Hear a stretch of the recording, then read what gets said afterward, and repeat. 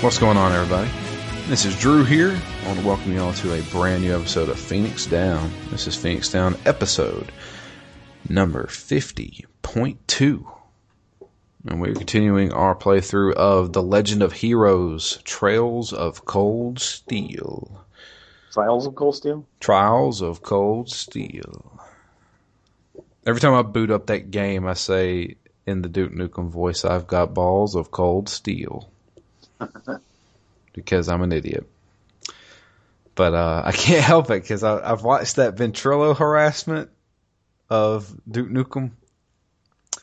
I don't know if anybody's ever seen that before, but there's a ton of Ventrilo harassments on YouTube that I find hilarious.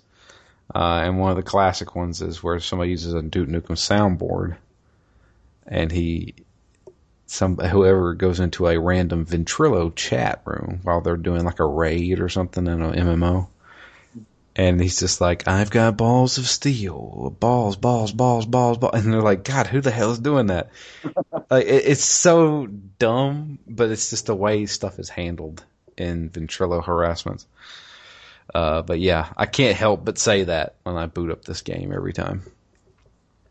And I see the title.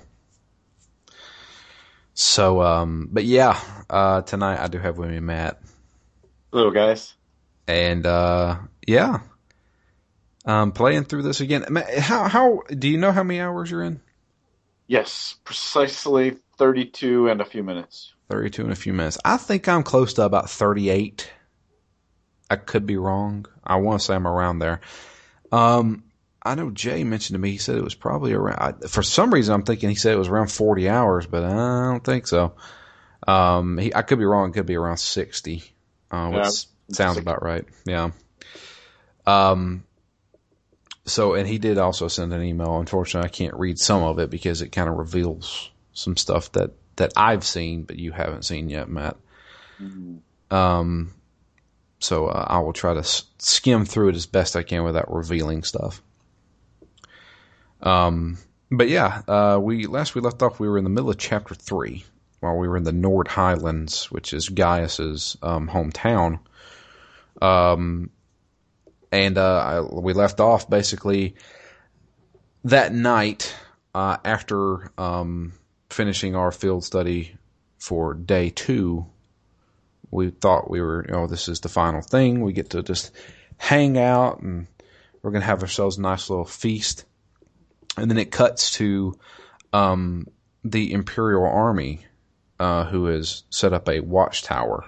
Because, see, the Nord Highlands borders both Erebonia, which is the country that we're from, as well as it borders the kind of like rival country. It's not really a rival country. It's a country that they've had hostilities with before, but they have come to a truce.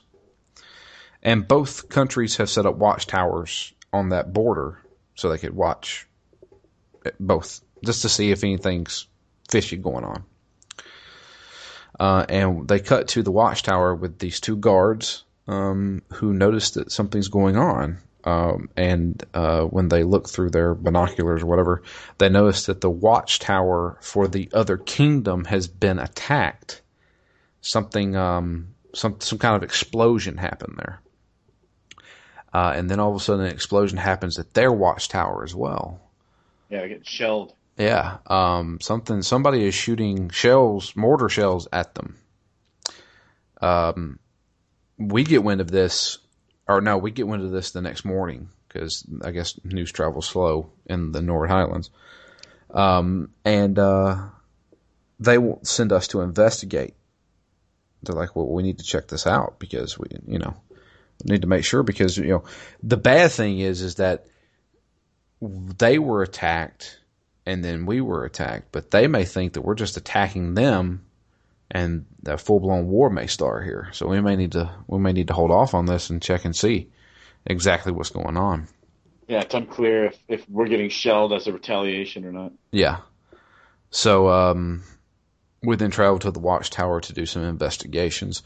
And through our investigations, we come to the conclusion that whatever shelled our watchtower didn't come from the enemy side. or the other countryside. It came from a different area. So we decided to go check out that area. I thought it was funny here. Was it Emma who said, "Yeah, I can calculate where it came from," and everyone's like, "What? You can do that?" And I'm like, "Shit, how hard is it? Which side of the building? Which nope. Yeah. It didn't seem like of all the magical things she's done, figuring out which direction they came from doesn't seem that ridiculous to me. Yeah, that sounds like aerodynamics to me. But or I don't know what that would be. It's probably not aerodynamics, but yeah, no, it sounds like some kind of scientific thing. So we go to check out where the shells probably came from, to which we find a kind of like a cliff that we can't reach, but there's a rope ladder that's been strung down, but it's been hung back up to where we can't get to it. And this is where we get a little scene where they have Alyssa pull out her bow and arrow to hopefully hit the ladder to it so it'll fall down so we can climb it. She doesn't think she can make it, that shot. So while she's attempting to, Emma does her little bewitched and makes the arrow fly true. Once again, solidifying the fact that something is up with Emma. We don't know what, though. But we'll get a little bit more into that a little bit later. Knock down the ladder. We climb up, and sure enough, we find the mortar launchers. I don't know what those are called. Mortar launchers. Yeah, they launch mortar shells. That works for me. Yeah. We find them there. They've been recently used, and we've come to the conclusion this is where they shot. So a second party has shot at us to make it look like that we were being attacked by the neighboring country. So we decide to go tell the guys the Imperial Army guys at the actual border gate. But on our way there, we see something. That figure that we saw, that weird white robot thing that we saw in our last field study, we see it floating around, and it's carrying that girl. And we're like, that's too much of a coincidence. We need to go after it. So we chase after it on our horses. And when we run into it, we run into a young girl. I don't know how old she probably is. She's younger than Reen and all them. And she has a little floating robot thing. And we're immediately suspecting her. We know what you did. And she's like, no, you need to let me explain. But we're like, okay, we'll explain. She's like, actually, I need your help with something. And we're like, what do you need help with? She said, well, first I want to test you to make sure that you can actually handle yourselves. So we get into a boss fight with her. And I think her name's Milliam? Is her name? Yep. Yeah, it's Milliam. Milliam. And so she fights with her little robot friend. And she can do some pretty powerful attacks. But I didn't have any issues with this fight. When we beat her, and she's like, okay, you guys are pretty strong, so I'll tell you what I need help with. She's telling us she's trying to track down the people that did this, which is a likely story, but we against our better judgment, we decide to follow her. And we go back to the village chief, tell them that we found her. She says she knows where these guys are that's been doing this. Then we go to the northern part of the Nord Highlands, and we travel to where they have been, or where she thinks they are, which is it was a part that I went to on accident. Yeah, I was gonna say I did too. I just saw that it was back there, so I kept exploring earlier, and I found it. I never went inside it. I couldn't go inside. Like, you get a cutscene saying we can't open this door. Yeah, I went right up to it, and I'm like, all right, something will happen here at some point. Yeah. These Nord Highlands are pretty empty, so for this just to exist here, not a coincidence. Yeah. So we go into these ancient ruins, and here we're going to enter into these ancient ruins because she believes that they're in there. So she uses her robot friend. We actually have to play as her during this, so we have to switch the leader to her, so that her robot can knock the door down. And there's other doors that we have to knock down as well while we're in here. But there's something very interesting about this place. Gaius senses it in the air, and it's like he says it's like an ancient aura. There's some kind of weird power here. And what that means is when you're in battle. So it's hard to explain, but there's a turn order in battle. And you can see it on the side of the screen, who's going to go next kind of thing, including the enemies. And in normal battle circumstances, there are times where, in the turn order, a person will have their hit points will be, they'll heal hit points, or they'll gain CP, which is, the crafting art points. Or it can be a critical hit. The next one will be a critical hit. And there's a lot of strategy involved when delaying attacks, as well as making the enemies delay their attacks. So you can knock them out of the order so that so an enemy may have a critical hit coming up, but you can do a special attack that will push them down that order, and now Reen has that critical hit instead, kind of thing. So there's a lot of strategy involved. But yes, it's weird how the game assigns the critical hit just to the space then. Yeah, it does. It's it's almost like a roulette wheel or something spinning. Yeah. So, but in these ancient areas where they have like an ancient power, there's some new kind of status effects for the chain order. It's one of them being you can make enemies vanish, like they leave the battlefield. You can have a death blow, which obviously is one hit kill kind of thing. And there's a few others, a random status effect. So like you can hit them and it'll do burning damage, or it'll poison them, or stun them, or something like that. And these happen very rarely. So far, I've only been through 2 areas that had these ancient power areas. Yeah, me too. But that adds a little bit more to the strategy, because these status effects in the chain command stuff, you don't want the enemy to have, because they can really screw you over, especially the death blow stuff. But traveling through this ancient ruin, we come up finally to the people who are behind this. And come to find out, it's actually a couple of bumbling soldiers who are all about just like, we're supposed to get paid after this, right? And stuff like that. They're sitting there talking to each other, kind of bickering. And the ringleader kind of shows up. And it's this man in glasses, who you can tell he's the leader. He's telling the guys to shut up. You're going to get paid. I told you guys are going to get paid, kind of thing. We just got to wait to make sure the war starts. So they were obviously trying to start a war between Erebonia and this neighboring country. And then we show up and decide we're going to crash this fucking party.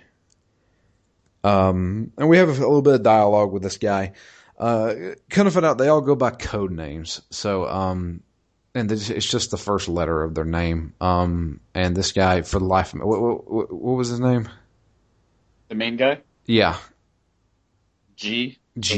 Gideon, yeah. Yep. For some reason I was thinking it's C, but no, C comes later. They call him G, which is kind of his code name, but his real name is Gideon. And he's kind of like the typical villain kind of guy, very scheming. And we get into a boss fight between him and two of his Jaeger guys. So he had hired some Jaeger mercenaries to do this mission for him. And this fight was kind of rough for me. Because Gideon does a lot of crazy hits. He can do stats effects on my characters and stuff like that, and had a lot of hit points and stuff. But we are able to defeat him.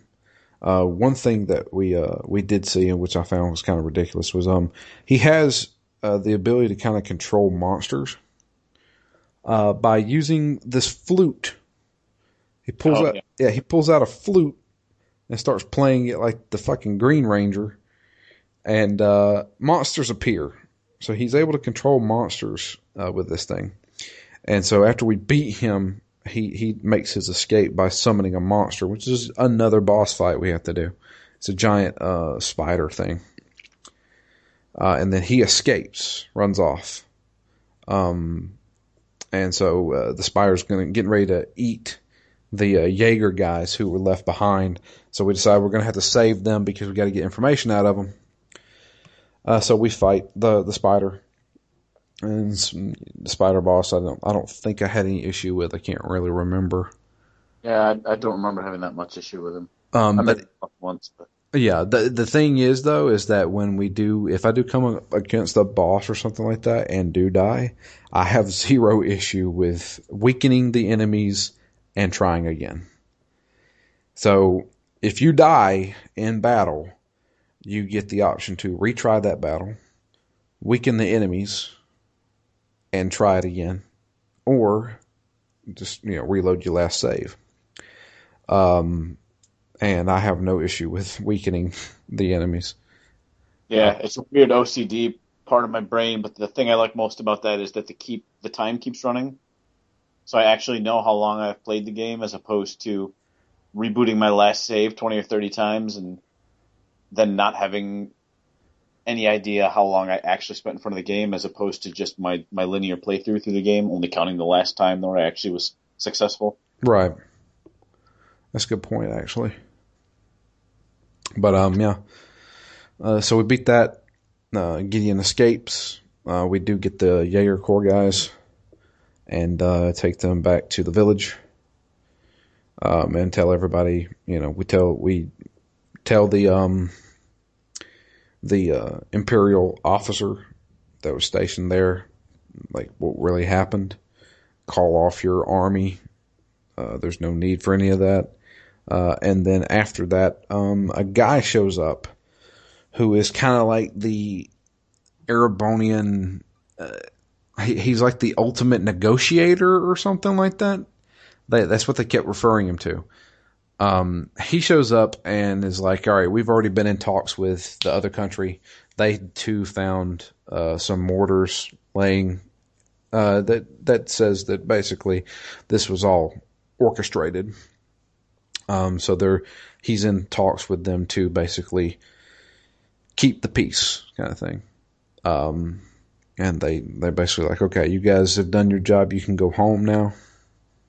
So we decided to go back to the village, say our goodbyes, and then go back to Trista.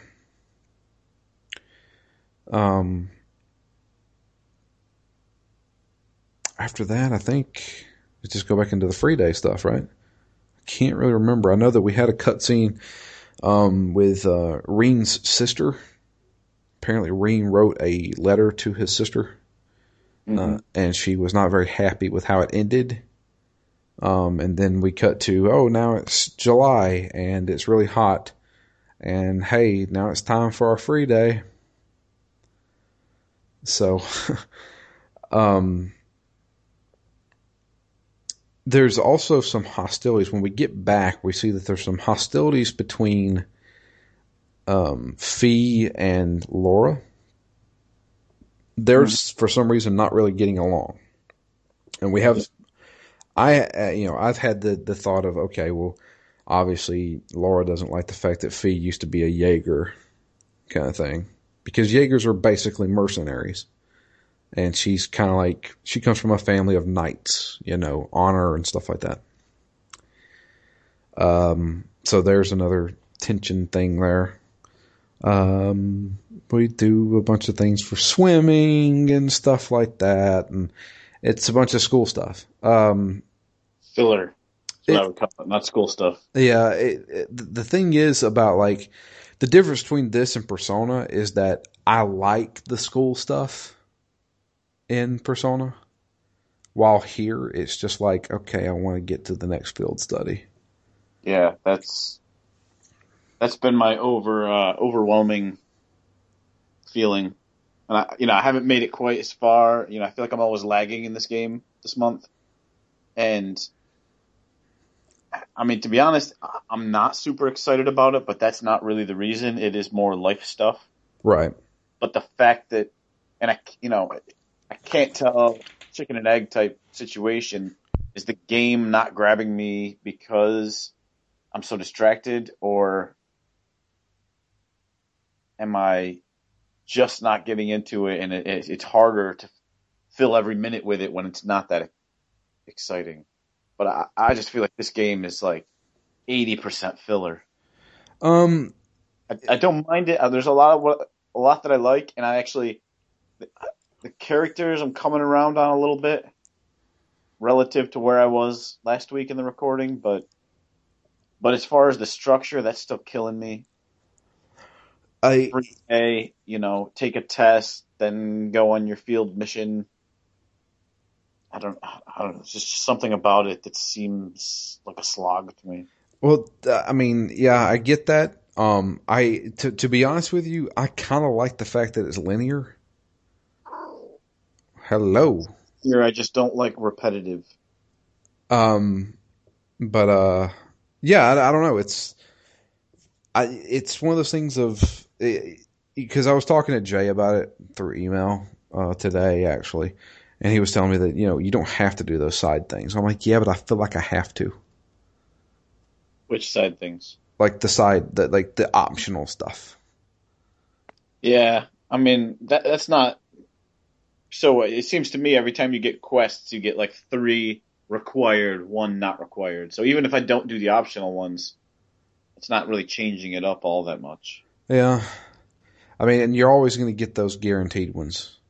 Like this required one's going to be go kill a monster.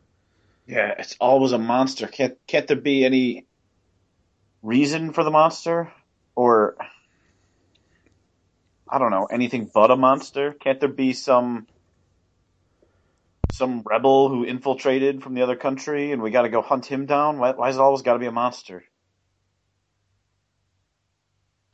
I don't know. But so yeah, when we get into our free day stuff, I'm skipping all like those quests and stuff. The big thing that we have to do is go check out the schoolhouse again, because we got to go down another floor. And on the 4th floor, we go into a new area. Go through it all, fight the boss kind of thing. And when we come back out, there's something different. Now, this schoolhouse, the old schoolhouse, has always been kind of morphing and changing. At least that's what they suggest has been going on. But the thing it changes is that when we go back to the elevator to go back up after exploring, we have a new thing that showed up at the elevator, which is this gigantic red door. And for the life of us, we can't get it open.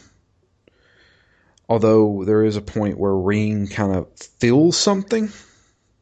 Yeah. He kind of grips his chest a little bit. There's one thing I forgot to mention is like at the beginning of this chapter, we did all the swimming stuff. Ring has a scar on his chest that he doesn't. He said he doesn't know where he got it. He's had it for as long as he can remember. And to me, it looks like it's in the design of something like a wolf or something like that. Yeah, it's kind of starburst or a wolf or something like that. Yeah.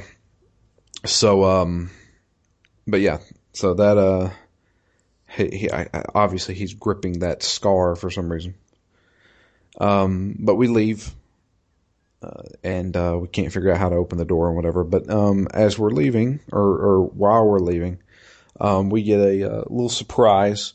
Reen's sister shows up because she came because of her brother sent that letter to her.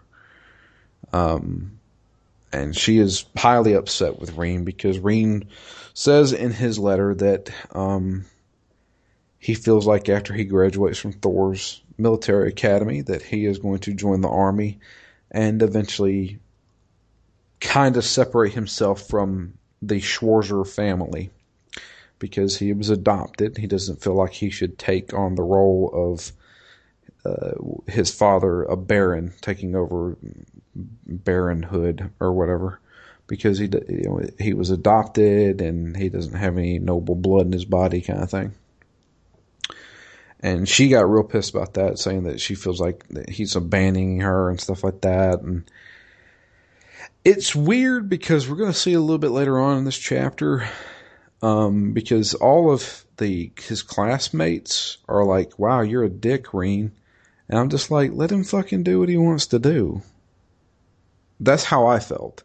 Yeah, and again, this comes into what I was saying last week. Is I still think that the game flip flops a lot between actually a touching moment or a human conversation, and then it's just so awkward in a lot of parts. And their whole reaction, I thought, was awkward. I thought the way she reacted was really awkward. Yeah, I mean, I know her general feelings about it, and I understand why she would be upset. But the way the conversation played out, like, nothing really happened, and all of a sudden she just stormed off. Yeah. And I thought it was kind of weird. And then, unless I was missing something, there was another really weird innuendo here. Yeah, that's the one I'm talking about. Yeah. You get it later on, too. And I'm just like, are we really going there? So... Elliot, of all people. So, like, it's like not even in character to have... I don't know. I'm like, I have no idea if I'm misinterpreting this, if the game is just that weird and that's what it's trying to say, or if it's just a weird translation or what. Yeah, that's my thing. So it's suggested through Reen's classmates, by his classmates saying, "Man, Reen, you're so dense, you don't get it. I can't believe you can't see this." It suggested that Reen's stepsister, his adopted sister, has feelings for him. Not brotherly, sisterly feelings? Yeah, like, I'm in love with my stepbrother. And I'm like, are we really doing this? Because they reiterate that at the end of this chapter. And I'm just like, what? I mean, so far in this game, we haven't done any really weird shit. But now we're getting into the weird shit. Yeah, there was also, what's-her-face's uncle. Well, yeah, but I mean, that's... I threw that up too. It's quirky Japanese. Or maybe weird translation. With his granddaughter, that's more than a little... It's not just a little eccentric. Oh, that's true. But this one, I mean, they're like full-on suggesting, like when your classmates are like, "Dude, you don't see that your stepsister is in love with you?" I'm just like, what are we talking about here? I was like, are we really going there? And as much as I feel like this game is slowly making these characters maybe a bit more human, we're not at that point where that's like a legitimate conversation that could be had. Because of the things that these kids worry about, it's very like cardboard.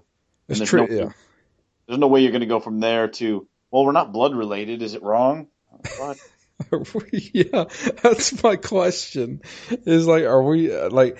I don't want to see this pursued. I don't want to.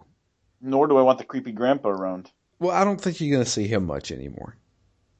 There is one thing I forgot to mention was the whole backstory to Alyssa, which is like, so her mother runs like one of the country's largest like tech manufacturer.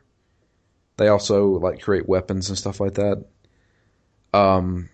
and her grandfather used to run it. So her grandfather, the eccentric old man who apparently finds his granddaughter attractive, he used to run the company. And his daughter, Alyssa's mother, kind of did a hostile takeover, cut him out of all the shares, bought out all of his shares and got the majority of the company because he originally did not want to start mass producing these gigantic like railgun tanks. And it was kind of like being pressured by the Arabonian Empire, like the military, the imperial military, to make them. He made them but didn't want to give them to him. And she took over the company without him knowing and then gave them the rail guns. And he was like, man, fuck this. And he left the company completely and became a hermit. That was kind of like the backstory. She feels betrayed by both her grandfather for leaving her and also from her mother because her mother just, screwed over her father kind of thing. But, so yeah, that's suggested. So she gets pissed off. So Elise, that's her name. Reen's sister. She gets pissed off and runs off crying.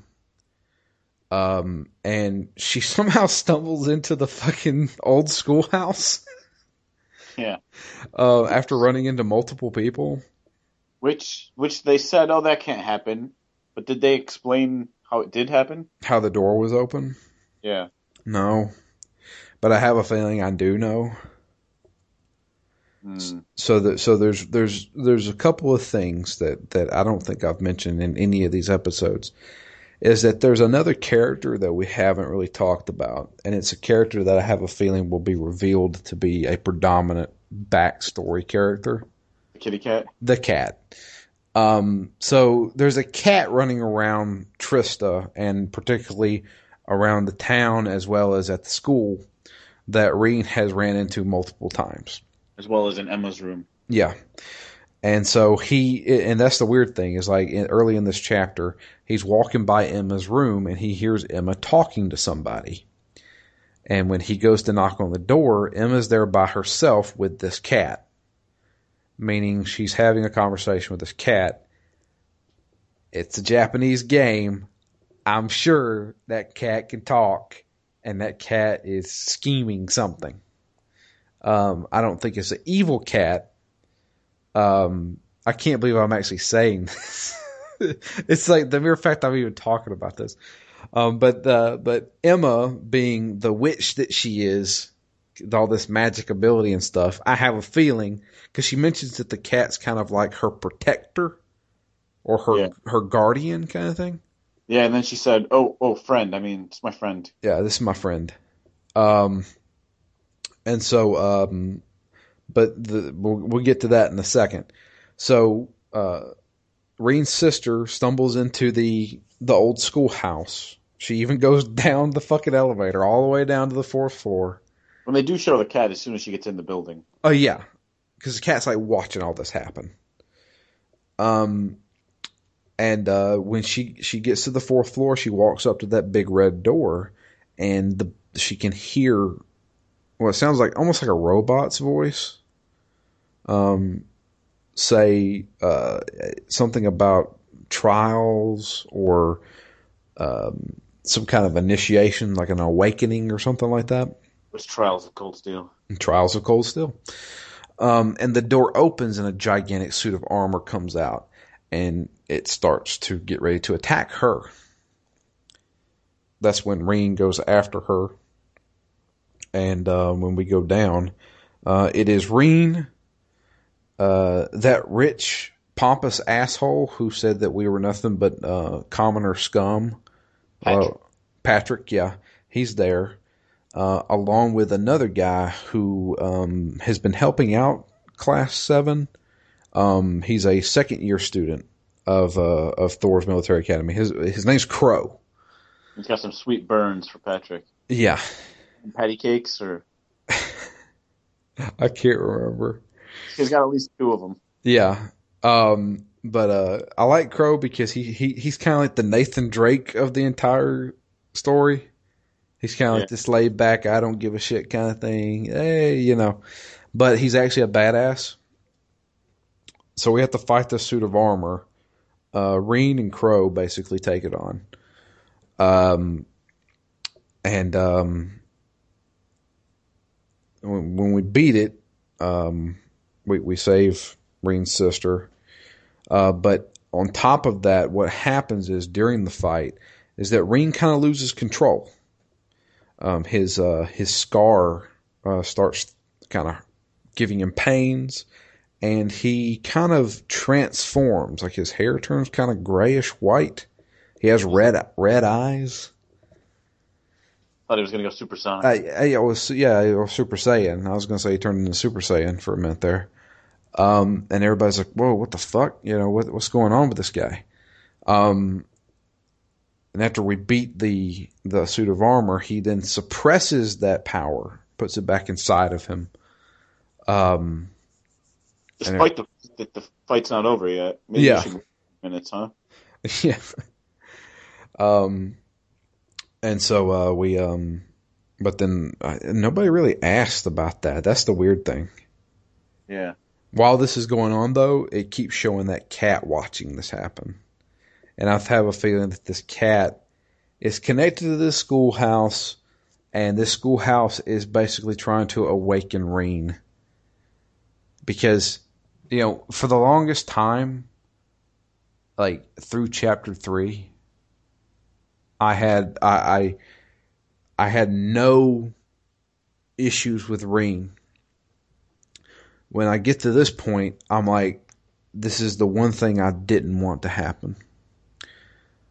I didn't want Reen, the main character, to become the fucking chosen one. And I have a feeling he's going to be the fucking chosen one. It happens in every single freaking Japanese role-playing game, it seems like. Yeah. Is that, this guy, he's the only one that can stop him, because he has this innate power that he was born with, or he went through some kind of tragic event that gave him this power. He's Superman, basically. Yeah. And I'm just like, come on. I was like, that's the one thing I didn't want to happen. Yeah, because I think it takes away from the, him as a human having to overcome his human issues. And it's just, waiting around until fate deems it the appropriate time, or circumstances unlock your power. Yeah, that was my biggest issue. Was like, come on, I don't want this to happen. That was the one thing I was like, he's going to be the fucking chosen one, because, he transformed. He has this amazing power, and I'm sure, like, there'll be somebody out there who also has that power, and he's going to be the main villain bad guy thing. I mean, I will say, I think I have met the main villain of the game. You haven't yet, but I have.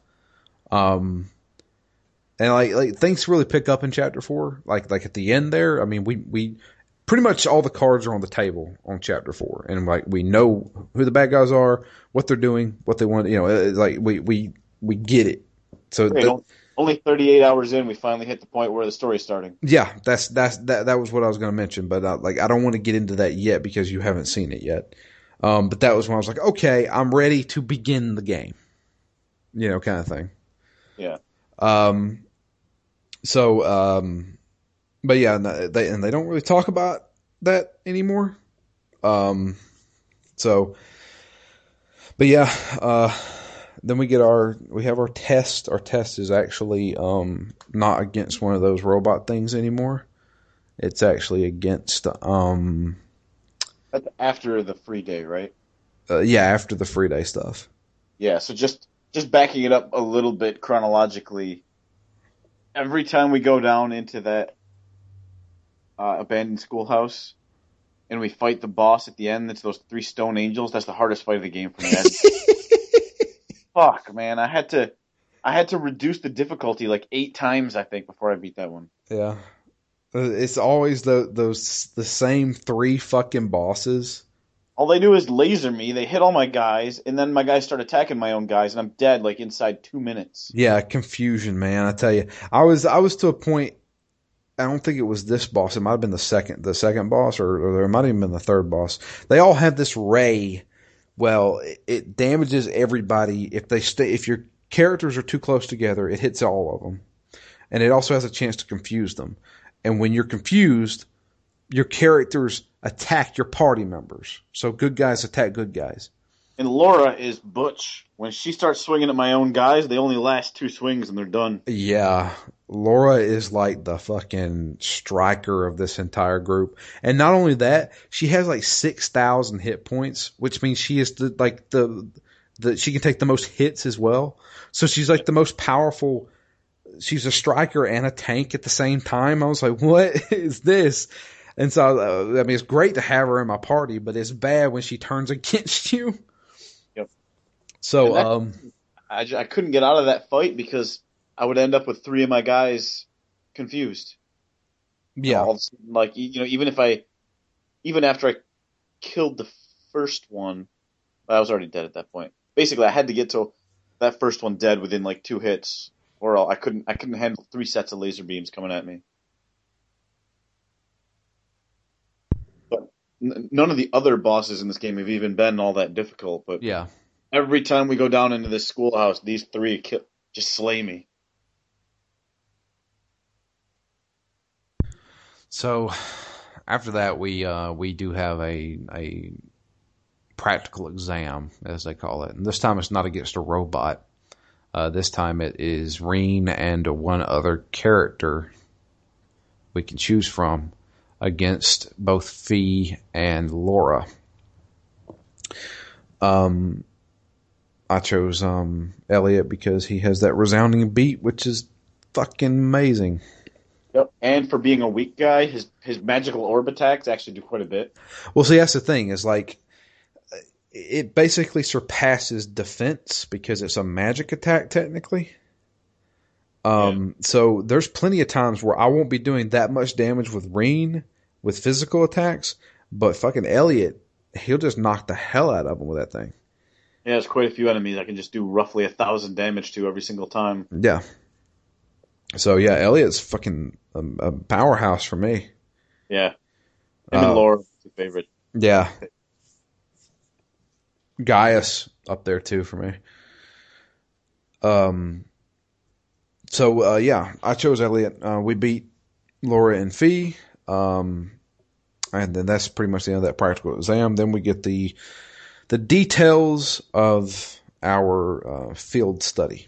Our field study is going to be sending us to the actual capital of the country, where the king resides. It's also the hometown of both Machias and Elliot.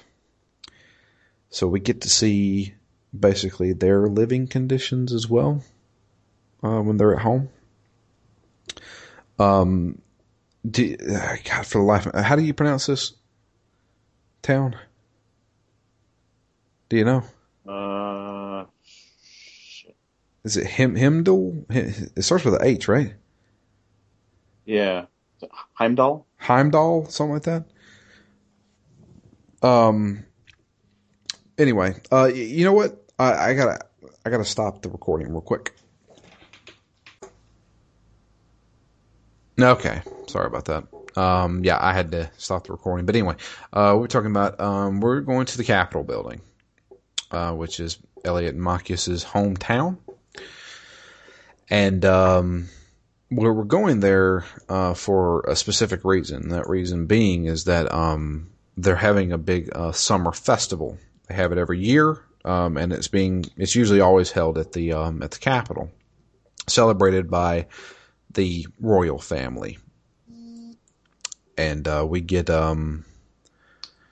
actually get a cutscene before we go there, which features the royal family themselves, which is the princess, the crown prince, and then their older brother, I guess older half brother, because they actually explain that a little bit later on. Who is God? What was his name? Because the older brother actually plays a decent part in this. It's in our email because Jay sent an email and he mentioned that person. So let me bring that up.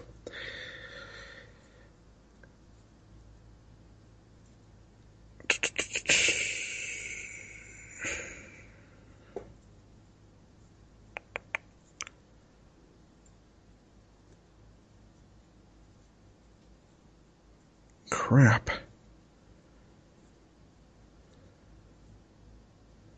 Olivert. Prince Olivert. And he's actually significant because, well, I'm going to read that email off in a minute. But yeah, but we get it's basically them talking about the dance and stuff like that, and the princess is like, "Oh, I have my eye on somebody," and stuff, kind of thing. And it's like, I'm thinking, like, what is this inconsequential stuff? But it actually comes back up a little bit later on. And the great thing about the capital is that it's only about 30 minutes away from Trista. So it's kind of a short trip, but we get there and we're going to help out with some of the festivities, getting everything done. So when we go there, we're like, well, I wonder if we're going to run into your dad, Machias, because Machias' dad is the governor of the city itself. So we're like, well, I doubt it. My dad's really busy, especially with all the summer stuff going on. But kind of find out he's actually the guy who meets us at the train station. Because he is the one who set up this entire thing. He's the one giving us our field study assignments, stuff like that. He's also brought up room and board accommodations. And come to find out, he tells us that the final person on the board of directors is he. So we've got Alyssa's mom is on the board of directors. Machias' dad is on the board of directors. And Eustace's brother is on the board of directors. So it's strange coincidences are happening. But everybody's like, okay, it kind of makes sense. You know, that's the reason why we were all in class 7 kind of thing. So yeah, our field day study is basically going around getting stuff prepared and helping out people around town. Stuff like getting quotes and taking pictures of various restaurants. Yeah. Stores. Making brochures. But the big thing here on our first day is that the place where we're stationed at is actually on a street. It's on the street that Elliot lives on, I think. Yeah. So we decide to, before we go check out where we're staying, we go to see Elliot's house. And when we get there, we meet Elliot's sister, his older sister. And she's all happy to see him, and kind of embarrassing him and shit like that. But we sit down and talk to her for a little while, and we get a little bit of backstory with Elliot. Kind of find out Elliot hasn't really told everybody this, but he hasn't actually kept it a secret. Elliot, his sister is a very she teaches piano now to people, but she actually used to be a pretty well-renowned pianist. His father was, and still is, a military man, which we didn't know. And he's actually like one of the top generals in the military, in the Erebonian military. In fact, he runs the 4th Armored Division. He's the captain of the 4th Armored Division, which is like the most powerful division in the entire army. And when people then realize, oh, I've actually heard of your dad. I didn't know that was your dad, kind of thing. Yeah. Elliot did not take over the physique, he says. Yeah. So, and Elliot's always been more of a person that loves music, just like his sister. And he wanted to join an orchestra. He actually wanted to. There's a musical academy in the city that he's from, where he wanted to go. And he told his dad this, and his dad said he was not going to have that. His dad then forced him to go to Thor's because it's a military academy, because he wanted his dad to follow in his footsteps. And that's how he ended up going to Thor's, because his dad kind of forced him to. And he kind of resents his dad because of that. So we get a little bit of backstory with him there. And that was one of them. I was kind of like, I liked it a little bit. I think what happened to his mom? His mom was a pianist as well, and she died.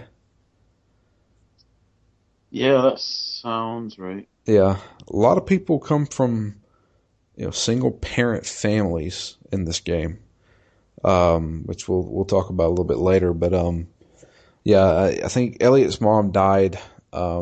And she was also kind of like a famous pianist as well, and that's where he got his love for music. Yeah, so the first day is basically just going around doing odd jobs for people and also eliminating a monster.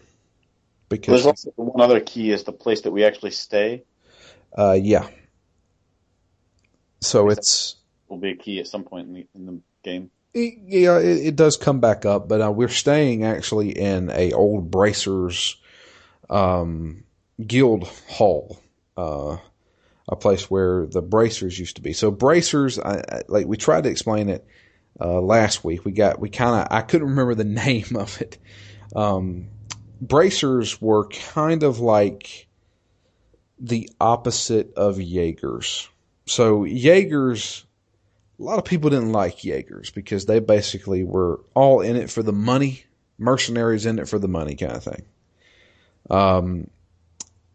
And they would do things, however they could get it done. While Bracers were kind of like a government ran mercenary guild, or the government kind of took them under their wing.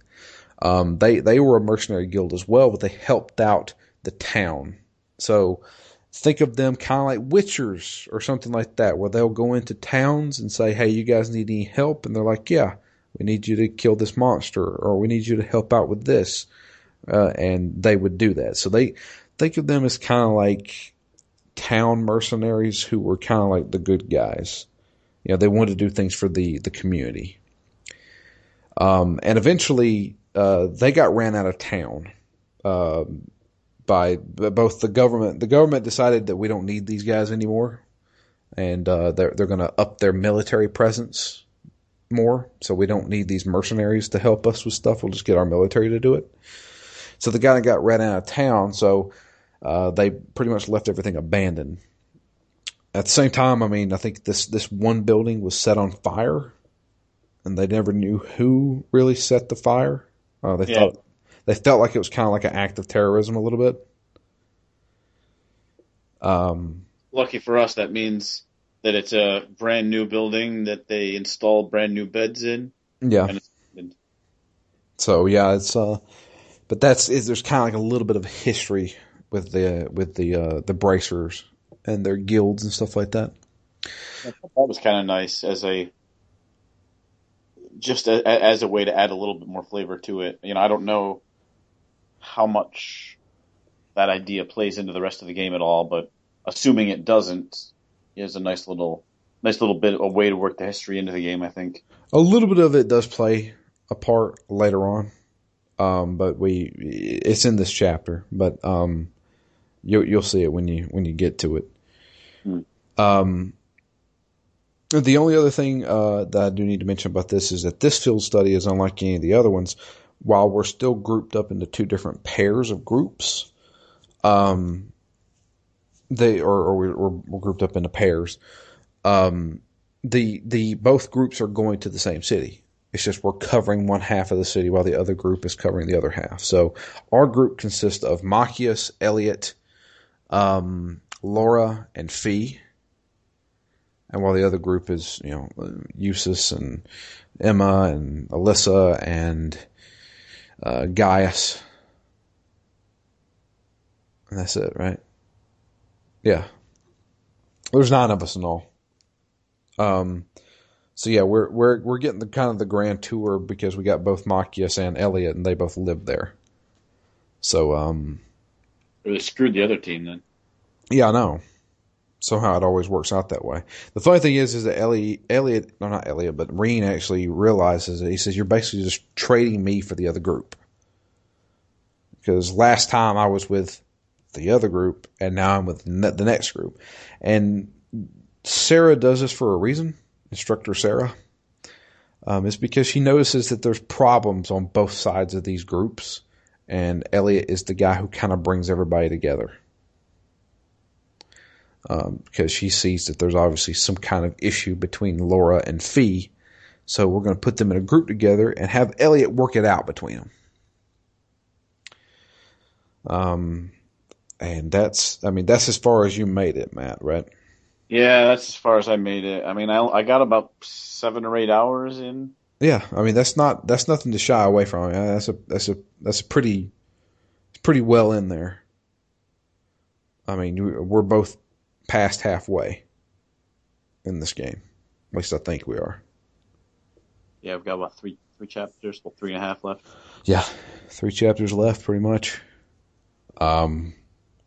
And there's a lot, like, coming up in this chapter, what you're about to play, there's a lot here. So I finished the chapter, just FYI, for everybody out there. And there's a lot coming up. You will meet the bad guys, here.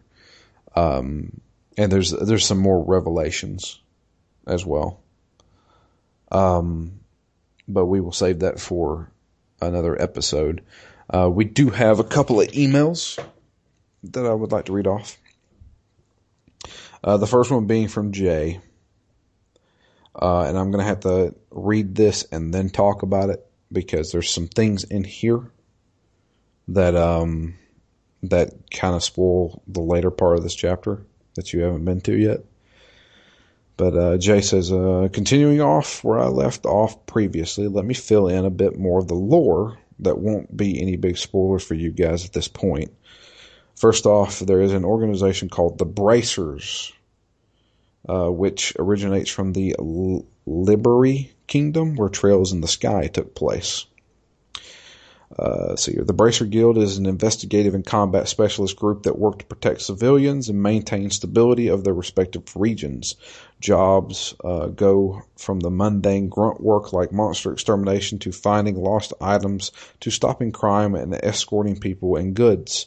Each region has its own territory network of Bracer Guilds for Bracers to undertake their missions and quests. Bracers are not limited to the liberal kingdom. Liberal kingdom.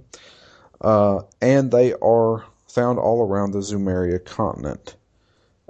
Every Bracer has their own rankings from level 10 to 1 for junior Bracers and rank G to A for senior Bracers. However, only 4 Bracers on the continent have the prestigious rank of S, which are only attributed to those who saved the world, notably like Cassius Bright. Cassius Bright being the father of the protagonist from Trails in the Sky series. Estelle Bright, who aspired to become a Bracer herself in her own story. So this is basically talking about Trails in the Sky. In Erebonia, there were more Bracer guilds as well, but over time they were closed down due to political manipulation by those who saw the organization as a threat. Alright, the next part I will skip because this is a spoiler. There is also another organization worth noting called Ouroboros. No, not the global saturation kind from Resident Evil, but rather a secret society who hide in the shadows, manipulating events throughout the course of history to nefarious ends.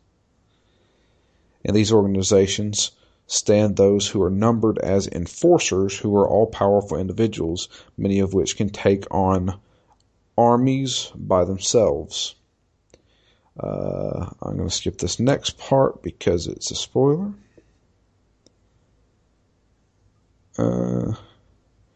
Whether there are more enforcers amongst the people you know, or more are in hiding in the shadows waiting to make their debut is something you'll have to figure out for yourselves. Alright, so this part right here. Lastly, Prince Olivert, which is the oldest son in the Highness Kingdom. So the king's oldest son, who is kind of half noble, half commoner, was introduced to you guys previously, was actually one of the main playable characters in Trails in the Sky, who purposely infiltrated the Liberi is how you pronounce it, a kingdom under a different guise with motives of his own. He's a lecherous, smooth talker that'll hit on anything with a pulse, but he's actually quite a nice guy and very clever to boot, playing the fool often just to hide his true intellect. Hopefully that served to fill in a bit more of the lore for you guys, since those two groups were heavily expanded on during Trails in the Sky, and knowing about them now will help move things along smoothly. Oh, and I don't think this really needs to be said, but do not watch any trailers for Trails of Cold Steel 2, as you will be immediately spoiled for some of the game's biggest plot twists if you do so. Well, enjoy the rest of the game, and I'll talk to you guys another time. Jay. There's 2 passages in there that I can't talk about because they happen at the end of this chapter. I'll revisit those next week. Yeah. Well, yeah, we will talk about those in 2 weeks because I'm going to be in Florida and not being able to play this game at all. So it'll have to be 2 weeks. Our next email comes from somebody new, actually.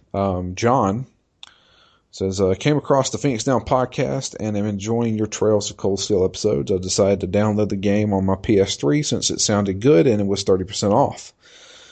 Only got so far as to activating the transporters in the morphing old building, having a good time, but feel like there are so many systems going on here that I am probably playing this far from optimally. Me too. Oh, well, yeah. I mean, there's a lot going on. I put some crystals in my Arcus, but I'm not sure if they did anything. It is worth linking up. Is it worth linking up each time a different character comes up in battle, or is it better to just stick with the one link while you have the same party? That's a good question, and honestly, I feel like if Laura's in my team, Reen is linking to her. Yeah, but I mean, I guess the question would be, wouldn't it make sense to have everybody link with her right before they attack? Have them link with her so that your bonus hit maybe more often is her? Man, that's a good idea. Holy crap. I haven't linked her 3 times. I haven't even fucking thought of that. Because, yeah, if I'm able to get an extra strike in with Laura, that's guaranteed 1,000 hits right there. Yeah. Or 1,000 hit points. Wow. You know what? That brings up a good point. Maybe I should start doing that. That's another thing is, like, I don't really switch out my characters that much unless I'm at a boss fight and I want to use the other guy's, super special. Yeah.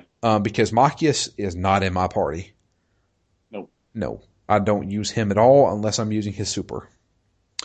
But yeah, you bring up a very good point. So I guess it would behoove the person to, switch up your characters. So, like, say Elliot's about to take his turn, if it could possibly, stagger the person if he's connected to Laura, who is my hardest hitter in the game so far.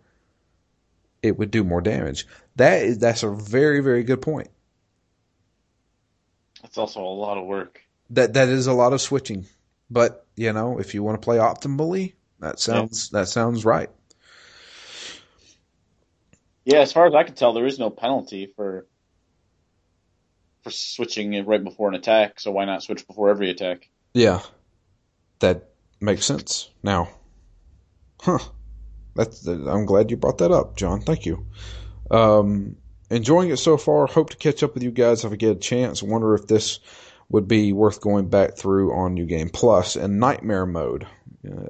I tip my hat to you, sir. I will not be doing that.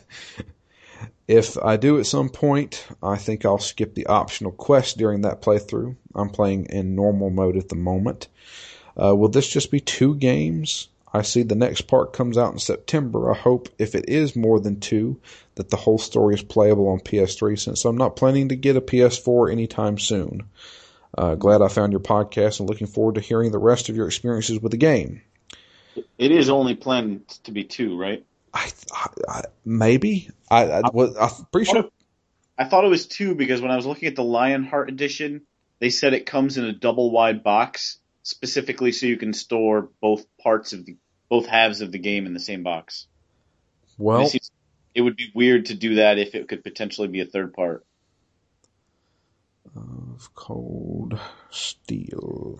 Okay, let's see here. The Legend of Heroes Trails of Cold Steel. Let's go to Wikipedia. Just to find out, because now I'm curious. Trails of Cold Steel 3 is officially announced. Oh, son of a bitch. So another sequel titled Trails of Cold Steel 3 was officially announced December 16th, 2015 for unspecified platforms. On June 5th, 2015, Marvelous USA announced that they would be localizing the first two titles, and the first was released North America December 22nd, 2015. So we are about a year behind Japan because this game that we're playing right now came out September of 2013 in Japan. And Cold Steel 2 released in 2014 in Japan, and we're getting it this year. So we're technically 2 years behind. And then Trails of Cold Steel 3 should be releasing in Japan this year. So there you go. There will be. It is a trilogy, which I'm pretty sure Trails in the Sky was a trilogy as well. So, but yeah, thank you for that email, John. I do appreciate that. And definitely let me know how you're how you're going along with it. You know, we'd love to hear everybody's emails. If you'd like to send an email, it's drew@ztgd.com. We will read them out on the show. We'd love to hear everybody's input. And also suggest games to us. I know I asked Matt before the show what he would like to do for the next game. I don't know just yet. I haven't really put any thought into it. If it's not one of the ones that we've already chosen, you know, on our list, if we're going to do another poll, I'm always partial to retro RPGs. Sure. You know, in general, I feel like I've missed so much because I didn't start playing RPGs until, I don't know, 6 or 7 years ago. So, I don't know. I'm game for anything, but the ones we had talked before were all pretty high up on the list. Yeah. We want a place to start, and then anything sort of PS1 era is right in my wheelhouse. So it seems to me like it is fate because this is the year of the RPG officially for us. On top of that, our show is called Phoenix Down, and we have never done a Final Fantasy. And Final Fantasy 12 or 11. No, it's 12. 12 HD remake for PlayStation 4 was announced and is coming out this year. Which is fantastic because I love Final Fantasy 12 from what I've played of it. I've never played it. Like, up until about 2 years ago, I'd never seen a screenshot of it before. So I have no idea what I'm up for with this. But I will just make a suggestion. We should probably do that this year. That would be wonderful. Many hours in, adored it. It felt very modern to me at the time. Yeah. So we can definitely do that. One other thing is like I'm good with doing another RPG or another game after this one. But the game after that, so 2 games from now, I want that game to be Danganronpa 2. Oh, nice. Because I really, really want to play that game. Because I absolutely adored Danganronpa 1. And I said that we would do Danganronpa 2 on the show. I want to do it this year. Okay. I'm bringing Jay back for it. Would that be expected to be the game before the Halloween game? That's my plan.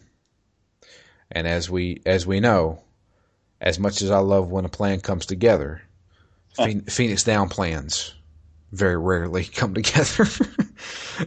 But the plan is that we could, after we finish Trails of Cold Steel, we do another game, then we do Danganronpa, then we do our Halloween game, which I'm assuming is going to be Eternal Darkness, right? Yeah, I hope so. That was, I mean, wasn't that what we kind of agreed on? Yeah, I think so. So, we've kind of got at least 2 games set up. The only thing we got to do is figure out what the game we're going to do next is. I'm thinking, and I'm not certain, we should be done with Trails of Cold Steel by the end of July. I'm guessing so. And then we could probably, that'll give us August and September to get through another RPG if you wanted to do it that way. Mm-hmm. And then we move on to Danganronpa. And then October, we begin our Halloween game. And then after that, we're thinking maybe pencil in Final Fantasy 12. I'm thinking so, yeah. That sounds pretty nice. Yeah. So Solid. Nope. yeah, I think we can handle that. At least we can attempt to. But yeah, we'll have to give it some thought. But yeah, make some suggestions. Anybody out there who follows us on Twitter, like I said, you can follow us on Twitter. I'm at DML Fury. Matt is at REMGS. I said that fast. REMGS. Rings. Yeah. And I'm at DML Fury. So DML. So that's my name. Fury. And then the podcast itself is at ZTGD Phoenix Down. You can follow us on there. You can suggest games to us there. You can send it to us in email. Suggest an RPG for us. Matt says somewhere around the PS1 era RPG. Let's not do Final Fantasy VII, even though we've said we should do that. Truth be told, I have never played this game, and I've always wanted to. Chrono Cross. I've always heard we should play Chrono Cross, but don't think of it as a sequel to Chrono Trigger. That's what I've always been told. But there's tons of games out there. So yeah, just let us know. Let us know what you think we should play. And we'll definitely consider it. But that's it for us, for Trails of Cold Steel. There's a lot more to be had. I know I've got through it. But we will definitely talk about it. It's going to be 2 weeks because I am going to be on vacation next week. It's the first vacation I've taken in like 7 years. So I'm going to be down in Florida with my girlfriend and hopefully don't get burnt to a crisp, which will probably happen.